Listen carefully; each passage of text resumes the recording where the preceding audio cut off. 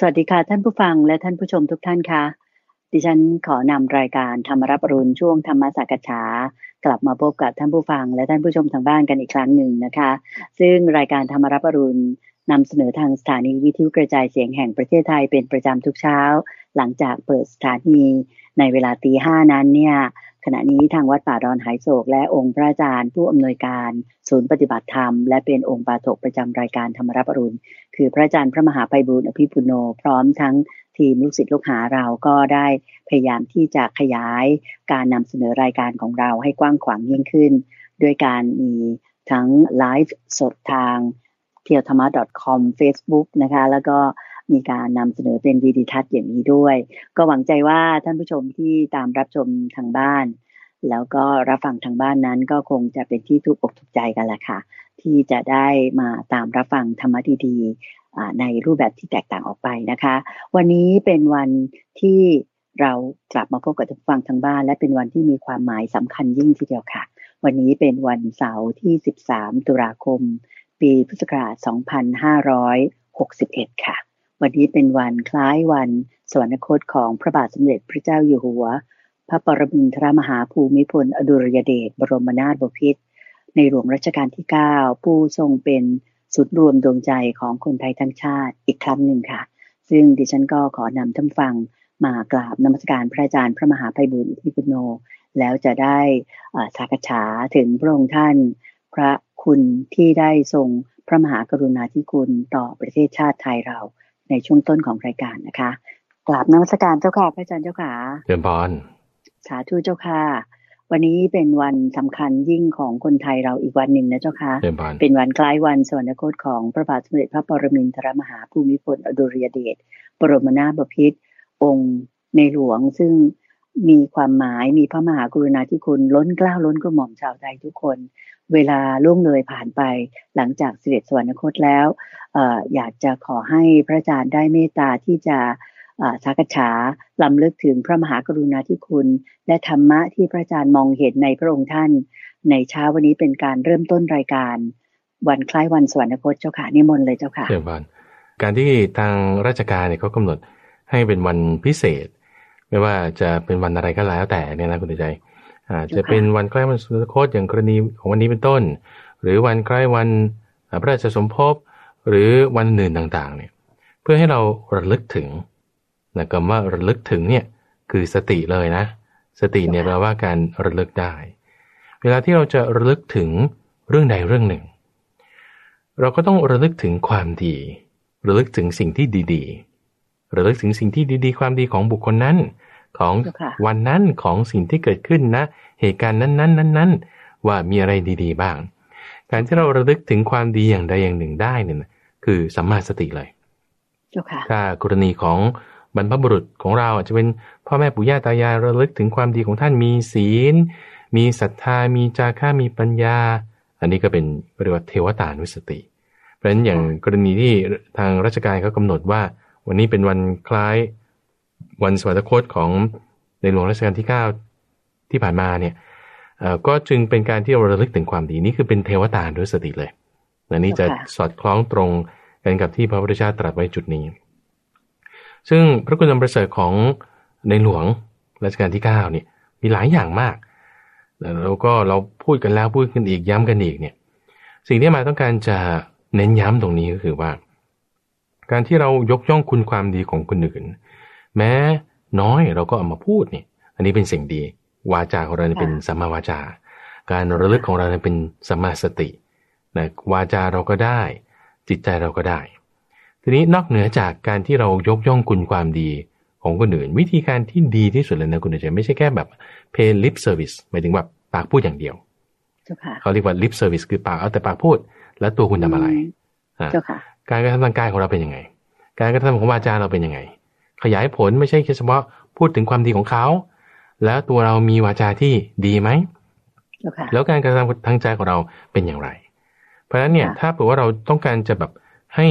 การที่เราระลึกถึงเนี่ยมันดีสุดยอดจริงๆเป็นการบูชาบริจาคใจคำนี้การบูชาอันสูงสุดไม่ใช่แค่บูชาเพียงสักว่าอามิตรข้าวของเครื่องใช้โอ้ยถ้าอามิตรข้าวของเครื่องใช้เช่นบางคนตั้งโต๊ะหมู่บูชา บางคนจัดดอกไม้สวยๆงามๆบางคนก็เล่นดนตรีบางคนก็แบบจัดเครื่องบูชาแบบต่างๆนะที่แต่ละคนจะทำกันได้เนี่ยอันนี้เป็นการบูชาชนิดที่พระพุทธเจ้าจึงว่าเป็นอามิสบูชาอย่างตอนที่พระองค์จะปรินิพพานคุณใจนอนสีหาสยาคือนอนตะแคงเบื้องขวาอยู่ที่ระหว่างต้นสาระคู่แต่ตั้งจิตว่า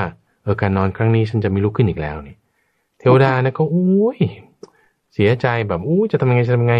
ก็เลยทำบรรยากาศให้รื่นรมนะให้ดอกสาระผลิผิดฤดูกาลโปรยตกลงมาบนพระสรีระมีกลิ่นหอมแบบกลิ่นทิพย์มีเสียงดนตรีบรรเลงขึ้นเนี่ยเป็นเสียงทิพย์ของพวกเทวดาเขาทำพระพุทธเจ้าบอกว่าการบูชานั้นเนี่ยไม่ใช่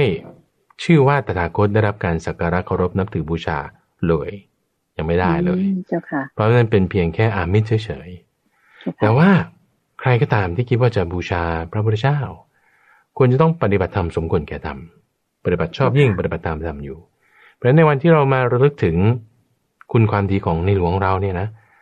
อาตมาคิดว่าคือเราระลึกถึงเนี่ยเป็นความดีอย่างหนึ่งละจิตใจเราตั้งไว้ดีมีสติแล้วให้สติของเราเนี่ยเพราะว่าสติเนี่ยเป็นกำลังเป็นความเป็นใหญ่ที่จะควบคุมกายก็ได้ที่จะควบคุมวาจาก็ได้ที่จะควบคุมใจก็ได้เพราะสตินี่จะรักษาหมดตาหูจมูกลิ้นกายมีใจเป็นที่แล่นไปสู่ใจต้องมีสติเป็นที่แล่นไปสู่เราตั้งสติไว้อย่างดีนี่คือเป็นตัวคุมหมดทุกอย่างแล้วสตินี่เป็นใหญ่อยู่แล้วพอเรามีสติเป็นใหญ่เป็นอธิบดีแล้วคุมกายให้ดีคุมวาจาให้ดีคุมใจให้ดีกายวาจาใจคุมไปทางไหนคุมไปในทางที่จะทำประโยชน์คุมไปในทางที่จะให้เกิดกุศลถ้าจะคิดชั่วพวกนี้ทำไม่ดีเอาไว้อย่าไปคิดไม่ดีกับเขา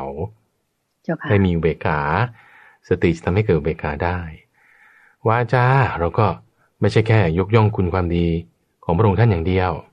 แต่พูดจาอะไรที่มันจะให้เกิดความสมัครสมานสามัคคีกันวาจาอะไรที่พูดแล้วมันจะแตกกันให้เขาเคืองกันก็อย่าพูดอะไรที่มันจะเป็นสิ่งที่ให้เกิดความรักความฟูใจกันการกระทำทางกายให้มีเมตตาวาจาด้วยใจด้วยอันนี้คือเป็นการบูชาสูงสุดเลยนะเป็นการบูชาชนิดที่เรียกว่าให้เกิดผลต่อไปความดีไม่ได้จบลงที่ท่านคือท่านทำความดีมาเต็มที่อยู่แล้วใช่ไหมล่ะพระองค์ท่านน่ะความดีไม่ได้จบลงที่เราเห็นความดีของพระองค์ท่านเราทำบ้างทำว่าจะทำหยุดถ้าหยุดที่เราปุ๊บความดีสุดที่เราเพราะฉะนั้นเราจะให้สืบต่อความดีที่พระองค์ท่านกระทำไว้อย่างดีแล้วเนี่ยก็ให้ความดีของเราคืบคลานไปทางกายวาจาใจโดยเอาสติคือการระลึกถึงพระองค์ท่านเนี่ยเป็นหลักเป็นประธานเป็นที่ตั้งเป็นหลักเป็นประธานเป็นที่ตั้งแล้วให้มีการระลึกถึงชอบเป็นสัมมาสติอย่างนี้ขยายผลไปเนี่ยความดีสืบต่อแต่ทำสังคมเอาแค่ว่าในหน่วยเล็กๆคือจิตใจของเราให้ดีหน่วยขยายขึ้นมาเป็นครอบครัวดีได้หมู่บ้านจังหวัดสังคมประเทศชาติรุ่งเรืองได้แน่แต่ตัวอย่างพระองค์ท่านก็ทำไว้เยอะอยู่แล้วเราเรื่องนั้นเรื่องนี้มาพิจารณาคิดนึกแล้วทำความดีต่ออย่าให้ความดีสุดที่เราแต่ให้เป็นธรรมทายาทของท่านนั่นเองเจ้าค่ะสาธุเจ้าค่ะก็เรียกว่าเป็นการรำลึกวันนี้เป็นวันคล้ายวันสวรรคตของพระบาทสมเด็จพระปรมินทรมหาภูมิพลอดุลยเดชบรมนาถบพิตรในหลวงรัชกาลที่9พระองค์ซึ่งเปรียบเสมือนเทวดาเดินดินของพวกเราชาวไทยทุกคนแม้พระองค์ท่านจะเสด็จสวรรคตสู่สวรรคาลัยไปเป็นเวลาปี2ปีแล้วแต่ทุกอย่างสิ่งที่พระองค์ทำนั้นชาวไทยทุกคนก็ยังรำลึกทูลไว้เหนือเกล้าเหนือกระหม่อมกันอยู่นะคะและพระอาจารย์พระมหาไพบูลย์อภิปุโนก็ได้เมตตาที่จะเน้นย้ำในเช้าวันนี้เป็นการรำลึกถึงพระองค์ท่านแล้วนอกจากนั้นที่สิ่งที่พระอาจารย์พระมหาไพบูลย์อภิปุโนได้เตือนสติพวกเราก็คือการที่เราจะต้องนอกจากรำลึกถึงพระองค์ท่านทำบุญตักบาตรส่งกุศลให้กับถวายพระองค์ท่านแล้วสิ่งหนึ่งที่จะต้องทำตามก็คือตามรอยพระยุคลบาทความมุ่งมั่นของพระองค์ท่านในการที่จะช่วยกันทำให้ประเทศชาติไทยนั้นเกิดความรักความสามัคคีอย่างแท้จริงและพี่น้องชาวไทยก็เป็นน้ำหนึ่งใจเดียวกันเพื่อให้ประเทศของเราก้าวหน้ารุ่งเรืองต่อไปนะคะพระอาจารย์เจ้าขาหลังจากที่ได้พูดคุย แล้วก็ได้ให้แง่คิดแก่ท่านผู้ฟังทางบ้านในวันที่13ตุลาคมวันนี้แล้วพระอาจารย์ก็ยังเมตตาที่จะตอบปัญหาท่านผู้ชมท่านผู้ฟังที่เขียนเข้ามาในรายการด้วยนะเจ้าค่ะโดยจะเริ่มด้วยคำถามของคุณมินี่เจ้าค่ะพระอาจารย์เจ้าค่ะสำหรับคุณมินี่นี่ก็เขียนถามเข้ามาในรายการหรือว่าเขียนถามเข้ามาในเว็บไซต์ว่าท่านเนี่ยตั้งใจจะรักษาศีล8นะเจ้าค่ะแต่ด้วยเหตุปัจจัยไม่เอื้ออำนวยในเรื่องของการรับประทานตามเวลาก็อาจจะมีเลทไปบ้างอะไรอย่างนี้เจ้าค่ะทีนี้คุณมินี่เคยได้ยินมาว่าเคยมีพระนะเจ้าค่ะไม่ได้ปรงอาบัติจากการที่เอามือไปจับใบไม้แล้วใบไม้ได้ขาดลงก็เลยเป็นเหตุให้พระรูปนั้นเนี่ยไม่ได้บรรลุธรรมเป็นเวลายาวนานมากเลยนะเจ้าค่ะทีนี้ก็คุณมินี่ถามว่าจากการขัดเกลากิเลสให้ยิ่งขึ้นไปเนี่ยหมายถึงว่าการขัดเกลากิเลสให้ยิ่งขึ้นไปโดยน้อมศีลมาปฏิบัติไว้ที่จิตการกระทำตนให้ดีด้วยกิจของฆราวาสเวลาอาจจะไม่เอื้ออำนวยบ้างเนี่ยแต่ว่าทางจิตเนี่ยคุณมินี่เพียรอยู่นะเจ้าค่ะท่านก็ถามคำถามมา2คำถามเจ้าค่ะพระอาจารย์คำถามแรกคือท่านถามว่าโยมจะบาปไหมข้อหนึ่งนะเจ้าค่ะข้อที่2จะเป็นเหตุให้ตัวของคุณมินี่เนี่ยบรรลุธรรมช้าหรือไม่มันอย่างพระสงฆ์ที่ท่านได้ยกตัวอย่างขึ้นมาเจ้าค่ะก็เลยอยากให้พระอาจารย์ได้เมตตาสักษาเลยเจ้าค่ะนิมนต์เจ้าค่ะเอาประเด็นที่คุณมินี่ยกขึ้นมาก่อนคือเรื่องของพระรูปหนึ่งที่มีอาบัติในเรื่องของการไปจับใบไม้เรื่องราวตัวนี้ก็คือเรื่องของพญานาคชื่อว่าเอรากัปปัต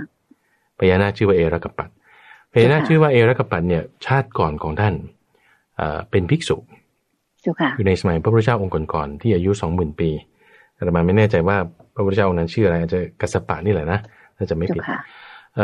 ในสมัยนั้นเนี่ยคนอายุ 20,000 ปีเพราะว่าภิกษุรูปนั้นเนี่ยท่านก็นั่งเรือไปเพื่อที่จะไปบำเพ็ญสมณธรรมสักที่ใดที่หนึ่งปรากฏว่าในขณะที่นั่งเรือไปเนี่ยก็จอดอยู่นี่ใช่ไหมก็เลยเอามือจับใบไม้ดูปรากฏเรือออกปุ๊บมือไม่ได้ปล่อยใบไม้ปล่อยไม่ทันใบไม้ขาดหลุดติดมือไปแล้วตอนที่ไปเนี่ยไปรูปเดียวไม่ได้มีเพื่อนไปด้วยไปถึงที่นู่นปุ๊บเนี่ยอยู่องค์เดียวอีกไม่มีเพื่อนอยู่ด้วยทีนี้พระเนี่ยปกติเนี่ยถ้ามีความผิดอะไรใช่ป่ะของตนเองทำความผิดอะไรสักอย่างหนึ่งเนี่ยก็ต้องเปิดเผยความผิดนั้นออกมาอาจจะแบบไปหาพระรูปนี้ก็บอกว่าท่านผมทำความผิดอันนี้นะผมตบยุงเมื่อกี้เนี่ยรูปนั้นก็จะถามว่าเอาแล้วท่านรู้ไหมรู้อยู่ตั้งสติได้ไหมโอ้เนี่ยผิดพลาดไปแล้วทำไงดีเอางั้นครั้งจะทำอีกกระบวนการนี้เราเรียกว่าการปลงอาบัติการปลงอาบัติแต่ว่าพระที่วันนี้ก็จะพูดภาษาบาลีนะแต่คำภาษาบาลีในคำแปลชัดเจนอยู่แล้วว่าทำผิดข้อนี้นะเป็นอาบัติข้อนี้นะท่านเข้าใจแล้วขออีกวันหลังอย่าทำอีกเจ้าค่ะเหมือนประกาศความผิดของตัวเองถูกต้องเปิดเผยความผิดออกมาไม่ต้องให้สื่อมวลชนมาแฉตั้งโต๊ะเปิดเผยเลยอย่างนี้นะอันนี้คือเปิดเผยความผิดของตัวเองออกมาทีนี้ปรากฏว่าไปอยู่รูปเดียวไปอยู่รูปเดียวไม่มีใครจะเปิดเผยความผิดไปคุยกับต้นไม้ไม่ได้คุยกับสุนัขไม่ได้ต้องมีพระอยู่ด้วยปรากฏว่าอยู่รูปเดียวจนกับแบบแก่แล้วก็จะตายคือเข้าถูกวัยชราจะตายละเกิดระลึกถึงความผิดข้อนี้ได้เจ้าค่ะโอ้แต่แล้ววันนั้นฉันมาที่นี่เนี่ยฉัน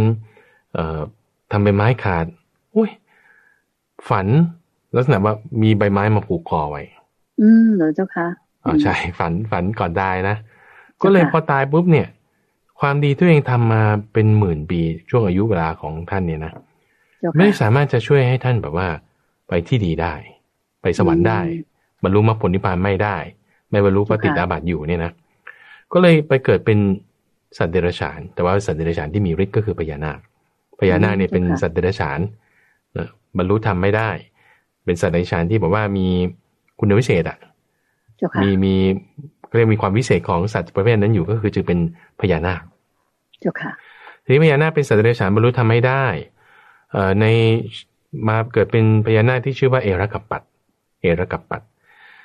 ก็เลยพญานาคนี้ทำไงโอ้เรานึกถึงชาติก่อนได้ว่าโอ้ฉันทำความผิดมาแค่เด็ดใบไม้ใบเดียวเนี่ยโอ้เลยทำให้มาเกิดในที่ที่ต้องกินกบเป็นอาหารเลื้อยไปด้วยอกไม่สามารถบรรลุธรรมได้โอ้ได้รับความลำบากก็เลยสร้างอุบายว่าทำไงเราถึงจะรู้ว่ามีพระพุทธเจ้ามาอุบัติขึ้นแล้วก็จึง ให้ลูกของตัวเองนางนาคลูกของพญานาคเนี่ยแหละนะก็ไปเต้นฟ้อนแล้วก็ถามคำถามที่ด้วยวิสัยของพระพุทธเจ้าเท่านั้นที่จะตอบได้พอรู้ตัวว่ามีพระพุทธเจ้าอุบัติขึ้นมานพชื่ออุตระมาตอบคำถามที่นางนาคนี้ถามก็จึงเป็นเรื่องราวที่เราจะเคยฟังกันในนิทานธรรมบทเป็นเรื่องของพญานาคที่ชื่อเอรากัปปัดนี่คือเรื่องราวที่คุณมินี่ยกมาในที่นี้นะทีนี้ในคำถามว่าในลักษณะเดียวกันศีลของพระเนี่ยนะคือศีลของพระเนี่ยพระพุทธเจ้าเปรียบอย่างนี้เปรียบเหมือนกับกอของหญ้าของหญ้าแฝกหญ้าแฝกเนี่ยใช้ประโยชน์ได้เยอะคุณใจใช้ทำที่นั่งก็ได้ถ้าคุณเอามาสานดีๆทำเชือกก็ได้แต่ว่าถ้าจับไม่ดีนะบาดมือการประพฤติสมณธรรมการประพฤติเป็นพระอย่างเงี้ยคุณตั้งใจว่าคุณจะมาประพฤตินี้ทั้งชีวิตแต่คุณทำไม่ดีจึงมีการตั้งกฎว่านี้เป็นอาบัติเป็นความผิดอย่างนี้อย่างนี้ถ้าติดความผิดอยู่ก็จึงทำให้การประพฤติพรหมจรรย์เนี่ยไม่สมบูรณ์ไม่บริสุทธิ์บริบูรณ์เจ้าค่ะอันนี้คือความเป็นอยู่ของพระสงฆ์นะเป็นอย่างนี้ทีนี้ในความเป็นอยู่ของฆราวาสความเป็นอยู่ของฆราวาสการบัญญัติความผิดเอาไว้เนี่ยไม่ได้มีพระพุทธเจ้าไม่ได้บัญญัติความผิดเอาไว้เข้าใจไหมอย่างพระความผิดในขั้นไหนขั้นสังฆาทิเศษขั้นปาราชิกขั้นอภจิตีนี้จะเป็นชื่อของความผิดในขั้นต่างๆว่าคุณล่วงละเมิดจุดนี้จุดนี้นะถ้าล่วงละเมิดตรงนี้ล่วงละเมิดตรงนั้นวิธีการแก้ทำอย่างนี้อย่างนี้แต่ของฆราวาสเนี่ยไม่ได้บัญญัติเอาไว้เพราะฉะนั้นตรงเนี้ยให้เรามีความเข้าใจก่อนว่าถ้าไม่ได้บัญญัติความผิดพลาดเอาไว้ไม่ใช่ว่ามีความผิดพลาดนะความบาปมีไหมมีอยู่แต่ว่าไม่ได้บาปถึงขนาดว่าชีวิตมันเป็นไปไม่ได้แต่ในถ้าเปรียบเทียบในกรณีของพระสงฆ์เนี่ยนะความบาปมีไหมมีสมมติคุณผิดอาบัติข้อใดข้อหนึ่งเงี้ยนะมีแล้วก็ผิดพลาดในเรื่องชีวิตความเป็นอยู่ของตัวเองด้วยเพราะมันมีกรอบขอบของความเป็นพระสงฆ์อยู่ถูกไหมแบบว่าคุณต้องใช้ไว้ผมทรงนี้คุณต้องแต่งเสื้อเครื่องแบบนี้ถ้าคุณคลาดไปกว่านี้มันไม่ใช่แล้วคุณปฏิญญาว่างี้แต่คุณจริงๆไม่ใช่ความผิดนี้มากเหมือนยาคาที่ว่าถ้าจับไม่ดีก็บาดมือได้ทั้งที่มันมีประโยชน์มากในทางตรงกันข้ามกับฆราวาสไม่ได้มีจำกัดบทข้อที่ว่าผิดพลาดนั้นคุณไม่ใช่ฆราวาสอีกต่อไปแล้วคุณไม่ใช่อุบาสกอุบาสิกาแล้วไม่มีแบบนั้นสิ่งที่จะไม่ให้เราเป็นอุบาสกอุบาสิกานะคือศีลห้าและความไม่มีศรัทธาในพระพุทธพระธรรมพระสงฆ์สี่อย่างเนี่ยก็เรียกว่าจะเป็นข้อที่คุณจะต่อให้คุณพูดว่าคุณเป็นอุบาสกอุบาสิกาคุณก็ไม่ใช่ถ้าคุณไม่มีศรัทธาในพระพุทธเจ้าพระธรรมและพระสงฆ์แล้วก็ไม่มีศีลแล้วก็หาเขตบุญในนอกพระพุทธศาสนาเนี่ยคิดว่าด้วยวิธีการปฏิบัติคำสอนแบบอื่นแล้วมันจะทำให้พ้นทุกข์ได้ที่ไม่ใช่ในพระพุทธศาสนาเนี่ยนะห้าอย่างนี้ทำให้คุณไม่ใช่อุบาสกอุบาสิกาเจ้าค่ะแต่ถ้าเรามีห้าอย่างนี้โอ้นี่ดีมากแล้วในขั้นตอนนี้ที่คุณมีนี่เขียนมาเนี่ยคือเราพยายามทำในศีลห้าของเราเนี่ยให้มันยิ่งขึ้นไปขั้นแปดเรียกเป็นศีลแปดถูกไหมซึ่งนี่คือเราทำความละเอียดลงไปในศีลของเราดีเจ้าค่ะดีเป็นสิ่งที่ควรทำถามว่าจะบาปไหมอันนี้เขาไม่ได้เรียกบาปถึงขนาดว่าทำให้คุณไม่เป็นอุบาสกหรือทำให้คุณจะไปตกนรกไม่ถึงขนาดนั้นอันนี้เขาเรียกว่าความร้อนใจคุณใจความร้อนใจก็เรียกวิปติสารคนที่ถ้าผิดศีลจะมีความร้อนใจผิดศีลจะมีความร้อนใจแบบฉันไม่สบายใจเลยอย่างกรณีของภิกษุรูปนี้เขาผิดศีลเนี่ยท่านผิดศีลปุ๊บก็เหมือนกับมีใบอะไรติดอยู่ในใจมาผูกคอไว้ตอนที่ท่านจะตายเนี่ยนะเจ้าค่ะก็เลยนี้เป็นความร้อนใจแต่ไม่จิตมันไม่สามารถวางได้ก็ยังคล้องอยู่เลยทำให้ไปเกิดเป็นพญานาคทีนี้ความร้อนใจตรงนี้ที่เราแบบเราทำศีลเราไม่ได้ละเอียดนะ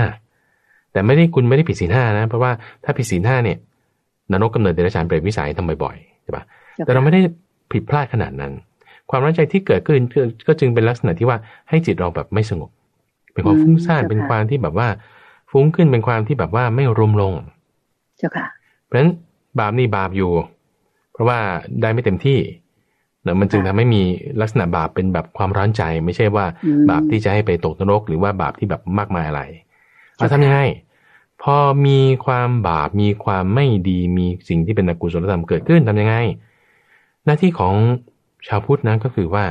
ละสิ่งที่เป็นอกุศลธรรมนั้นกำจัดประหารเอามันออกไปเราก็ทำสิ่งของเราให้ดีการทำสิ่งให้ดีปุ๊บก็จะมีอานิสงส์คือความไม่ร้อนใจจะมีอานิสงส์คือความไม่ร้อนใจนี้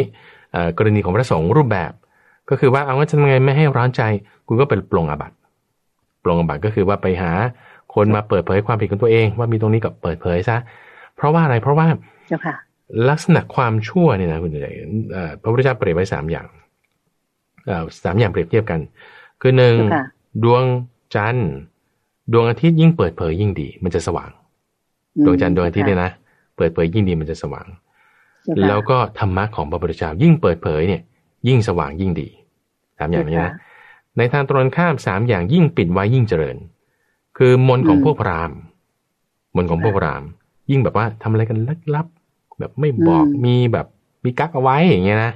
พวกคนก็อยากรู้แบบมันอะไรมันยิ่งเจริญขลังนะมีความขลังของพวกอย่างนี้นะข้อที่2คือความสัมพันธ์ระหว่างหญิงกับชายแบบชู้สาวเงี้ยยิ่งปิดไว้ยิ่งเจริญข้อที่3คือมิจฉาทิฏฐิความชั่วความบาปเนี่ยยิ่งปิดไว้ยิ่งเจริญอย่างนี้นะเพราะฉะนั้นถามว่าวิธีการแก้ยังไงว่าถ้าคุณมีความชั่วคุณเปิดเผยออกมามันจะไม่เจริญกรณีของพระก็คือปรงอาบัติถ้ามีธรรมะอะไรเรายิ่งเปิดเผยคุยออกไปประกาศออกไปเอามาใคร่ควรพิจารณายิ่งเจริญเพราะฉะนั้นในกรณีของพระคือปรงอาบัติใช่ไหมในกรณีของคุณมินี่เนี่ยเขียนแฉตัวเองมาขนาดนี้เนี่ยนี่ก็เปิดเผยแล้วนึกออกไหมคือเปิดเผยความไม่ดีของฉันออกมาโอ้ให้ทุกคนรู้หมดเลยเนี่ยโอ้ฉันต้องสบายใจได้สบายใจได้เลยสบายใจได้เลยคือรั่วเนี่ยเราอุดแล้วเรารู้ข้อผิดของเราแล้วเราตั้งสติไว้ได้แล้วนี่คือความชั่วเนี่ยไม่ดำเนินต่อไปมันจะไม่เจริญแต่ที่เรามีความร้อนใจมันก็ร้อนใจไปแล้วใช่ไหมเพราะฉะนั้นทำไงเราก็สร้างเหตุใหม่ในความที่เราจะมีศีลได้อันนี้ก็จะทำให้ความร้อนใจระงับไปพอความร้อนใจไม่มีก็จะมีปีติได้พอมีปีติได้ก็จะมีปราโมทย์ได้มีปราโมทย์ได้ก็มีความสุขได้มีความสุขได้จิตระงับลงก็เป็นสมาธิได้ไล่ไปเจ้าค่ะทีนี้ในคำถามที่2ที่ถามว่าจะเป็นเหตุให้บรรลุธรรมได้ช้าหรือไม่เจ้าค่ะช้าหรือเร็วในการบรรลุธรรมอยู่ที่อินทรีย์อินทรีย์เนี่ยแปลว่าความเป็นใหญ่ความเป็นใหญ่ของจิตใจของเราว่ามีกำลังมากไหมในการที่จะบรรลุธรรมได้เร็วหรือได้ช้าถ้ามีกำลังน้อยคืออินทรีย์อ่อนอินทรีย์อ่อนก็จะบรรลุธรรมได้ช้าถ้าอินทรีย์แก่กล้าก็จะบรรลุธรรมได้เร็วแต่พระพุทธเจ้าใช้คำว่าคิปาพิญญาคือบรรลุธรรมได้เร็วอินทรีย์แก่กล้าอาศัยอินทรีย์เป็นเหตุถ้าบรรลุธรรมได้ช้าก็คือทันตาพิญญาหมายความว่าอินทรีย์อ่อนอินทรีย์คืออะไรอินทรีย์คือความกำลังคือความเป็นใหญ่ของจิตของเราอินทรีย์มี5 อย่างคือศรัทธาวิริยะสติสมาธิปัญญาศรัทธาวิริยะสติสมาธิปัญญาอินทรีย์5 อย่างเนี่ยจะเป็นเหตุให้ถ้าแก่กล้าก็จะบรรลุธรรมเร็วจะเป็นเหตุให้ถ้าอ่อนก็บรรลุธรรมช้าเพราะฉะนั้น5 อย่างนี้ถามว่าถ้าเราศีลของเราบกพร่องด่างพร้อยไปจะทำให้อะไรด่างพร้อยก็อาจจะทำให้สมาธิด่างพร้อยไปอาจจะทำให้สติด่างพร้อยไปพออินทรีย์เหล่านี้อ่อนก็จะบรรลุธรรมได้ช้าเจ้าค่ะแต่ถ้ามันมีหลายปัจจัยคุณจะตั้ง5 อย่างเนี่ยศรัทธาคุณมีไหมโอ้ยคุณจะมาปฏิบัติตามศีล 8นี้ศรัทธาต้องเต็มเปี่ยมอยู่แล้วเจ้าค่ะคือฉันจะไม่ได้หยุดอยู่แค่ศีล 5แต่มีกำลังมากความเพียรคุณมีแน่นอนมีศรัทธามีความเพียรสติอาจจะเผลอไปบ้างสมาธิอาจจะได้ไม่เต็มที่แต่อันนี้ก็คือเป็นขั้นเป็นตอนเราก็ค่อยๆฝึกบ่มพัฒนาปรับอินทรีย์ของเราให้มีความเสมอกันเสร็จแล้วก็ให้มีกำลังมากขึ้นมีกำลังมากขึ้นการบรรลุธรรมก็จะสามารถบรรลุธรรมได้เร็วเจ้าค่ะโยมอยากขอความเมตตาพระอาจารย์พระมหาไพบูลย์อภิปุโนเจ้าค่ะตรงนี้เลยเป็นการเสริมนะเจ้าค่ะว่าขอความแนะนำหรือคำแนะนำจากพระอาจารย์เจ้าค่ะว่าการที่พุทธศาสนิกชนเราไม่ใช่เฉพาะคุณมินี่ที่ได้พยายามถือศีล 8แล้วนะเจ้าค่ะนอกจากศีล 5ธรรมดาเนี่ยจะทำให้อินทรีย์ของเราเนี่ยมีวิธีการอย่างไรที่จะให้อินทรีย์ของเราแก่กล้าขึ้นแล้วก็ปฏิบัติธรรมได้ดีขึ้นแน่วแน่มั่นคงขึ้นเจ้าค่ะนิมนต์เจ้าค่ะต้องบ่มอินทรีย์ บ่มอินทรีย์บ่มเนี่ยหมายถึงเหมือนอย่างเรามีมะม่วงเงี้ยนะมันยังไม่สุกเนี่ยมันกินไม่อร่อยก็เอาไปบ่มก่อนเราก็ต้องบ่มกล้วยตัดมายังเขียวๆอยู่ยังกินไม่ได้ก็ต้องไปบ่มก่อนนี่บ่มอะไรอ่ะถ้าบ่มแก๊สมันก็จะมีบ่มแก๊สกับบ่มธรรมชาติใช่ไหมบ่มธรรมชาติก็นานหน่อยบ่มแก๊สก็เร็วหน่อยแต่บ่มแก๊สนี่กินไม่อร่อยเท่าบ่มธรรมชาติบางคนก็จะว่าหรือว่ามันจะอยู่ได้ไม่นานเท่าอะไรเงี้ยนะเหมือนมันไม่ใช่ของแท้ประมาณนี้เพราะฉะนั้นกระบวนการบ่มตามธรรมชาติเพื่อที่จะให้อินทรีย์เรามีความแก่กล้าเนี่ยคือบ่มด้วยทานบ่มด้วยศีลบ่มด้วยภาวนาบ่มด้วยทานศีลภาวนาบ่มด้วยทานศีลภาวนาปุ๊บไอ้ศรัทธาวิริยะสติสมาธิปัญญาของเราเนี่ยจะมีความแก่กล้าขึ้นมาบ่มตรงนี้คือเราทำไงทำมากๆทำบ่อยๆทำซ้ำๆทำย้ำทำอยู่เป็นประจำปุ๊บจะทำให้มีความแก่กล้าเป็นการบ่มอยู่แล้วนะเหมือนเราสับหมูโดยใจคุณจะทำน้ำแกงหมูสับใส่ตำลึงเงี้ยนะก็ต้องสับหมูสับแล้วสับอีกก็พลิกไปพลิกมาแล้วก็สับให้มันละเอียดนะแต่ให้มันละเอียดอาจจะสับทำยังไงก็ต้องสับแล้วสับอีกสับแล้วสับอีกเวลาที่เราสับลงไปเราก็ทำให้มันถูกต้องตามกระบวนการอย่าเอาด้านสันของมีดไปสับต้องเอาด้านคมเพราะฉะนั้นเวลาเราทำก็ต้องทำให้ถูกด้วยการทำให้ถูกก็คือทานศีลภาวนาการทำให้ถูกก็คือตามศีลสมาธิปัญญาการทำให้ถูกก็คือตามมรรคมี8มรรคมีองค์8แล้วก็กลับมาที่หลักการตรงนี้แล้วพอเราเข้าทำถูกตามหลักการอย่างที่เรามาพูดไปเมื่อสัปดาห์ก่อนนะว่าถ้าเราถูกต้องโดยแยบคายกระทำถูกต้องโดยแยบคายจะหวังผลหรือไม่หวังผลมันก็ต้องได้ในกระบวนการที่ได้นั้นก็คือพระพุทธเจ้าเปรียบเหมือนกับคนที่เขาเอางาที่บดเป็นเยื่อแล้ววางลงในรางพรมน้ำแล้วก็เอาหินมาบดมาคั้นเขาก็ต้องได้น้ำมันแต่ถ้าเขาเอาทรายใช่ถ้าเขาเอาทรายเขาจะไม่ได้เจ้าค่ะเพราะฉะนั้นถ้าเรามีการกระทำที่ถูกต้องแยบคายแล้วก็จะได้ก็จะมีความละเอียดอินทรีย์เราก็มีความแก่กล้าการบรรลุธรรมนี้ก็จะค่อยเป็นไปตามลำดับนั่นเองเจ้าค่ะก็เรียกว่าขอให้มีความเพียรแล้วก็มีความตั้งใจอย่างแท้จริงที่จะดำเนินไปตามมรรค8นะเจ้าค่ะสรุปสุดท้ายก็คือเรื่องของศีลสมาธิและปัญญาเจ้าค่ะ3อย่างนี้ต้องแบบว่าพยายามหมั่นเพียรเหมือนสับหมูอย่างที่พระอาจารย์ว่านะเจ้าค่ะเพียรทำตลอดเลยให้ละเอียดนะเจ้าค่ะสำหรับคุณมินี่ที่ถามมาและท่านผู้ชมท่านผู้ฟังทางบ้านท่านอื่นๆรับฟังพระอาจารย์พระมหาไพบูลย์อภิปุโนได้เมตตาสักษาหรือพูดคุยกันมาในวันนี้หรือในเช้าวันนี้เนี่ยดิฉันเชื่อมั่นว่าท่านได้แง่คิดได้ประโยชน์แล้วก็อาจจะมีหลายๆท่านตั้งใจว่าเอาล่ะเราจะเป็นไปตามหรือดำเนินไปตามทางที่พระอาจารย์พระมหาไพบูลย์อภิปุโนชี้แนะกันแหละสำหรับท่านที่ยังไม่เริ่มก็จะมีกำลังใจที่จะเริ่มกันและสำหรับท่านที่ปฏิบัติมาแล้วอย่างคุณมินี่ก็จะปฏิบัติละเอียดมากยิ่งขึ้นนำความสุขความเจริญแล้วก็มิ่งมงคลมาสู่ชีวิตของทุกท่านกันต่อไปพระอาจารย์เจ้าขาสำหรับเช้าวันนี้ก็คงจะต้องหมดเวลาแล้วนะเจ้าค่ะอาจารย์ก็จะขอนำญาติโยมทั้งหลายกราบขอบคุณและกราบนมัสการลาพระอาจารย์พระมหาไพบูลย์อภิปุโนและพระเดชพระคุณหลวงพ่อดร.สะอาดทิโตภาโสท่านเจ้าอาวาสของวัดป่าดอนหายโศกเพียงแค่นี้เจ้าค่ะแล้วเรากลับมาพบกันกับพระอาจารย์พระมหาไพบูลย์อภิปุโนในรายการธรรมรับอรุณทางสถานีวิทยุกระจายเสียงแห่งประเทศไทยในวันพรุ่งนี้นะคะสำหรับช่วงของธรรมสักษาก็พบกันทุกเช้าเสาร์อาทิตย์ค่ะกราบขอบพระคุณและกราบนมัสการลาเจ้าค่ะพระอาจารย์เจ้าค่ะเชิญพรสาธุเจ้าค่ะ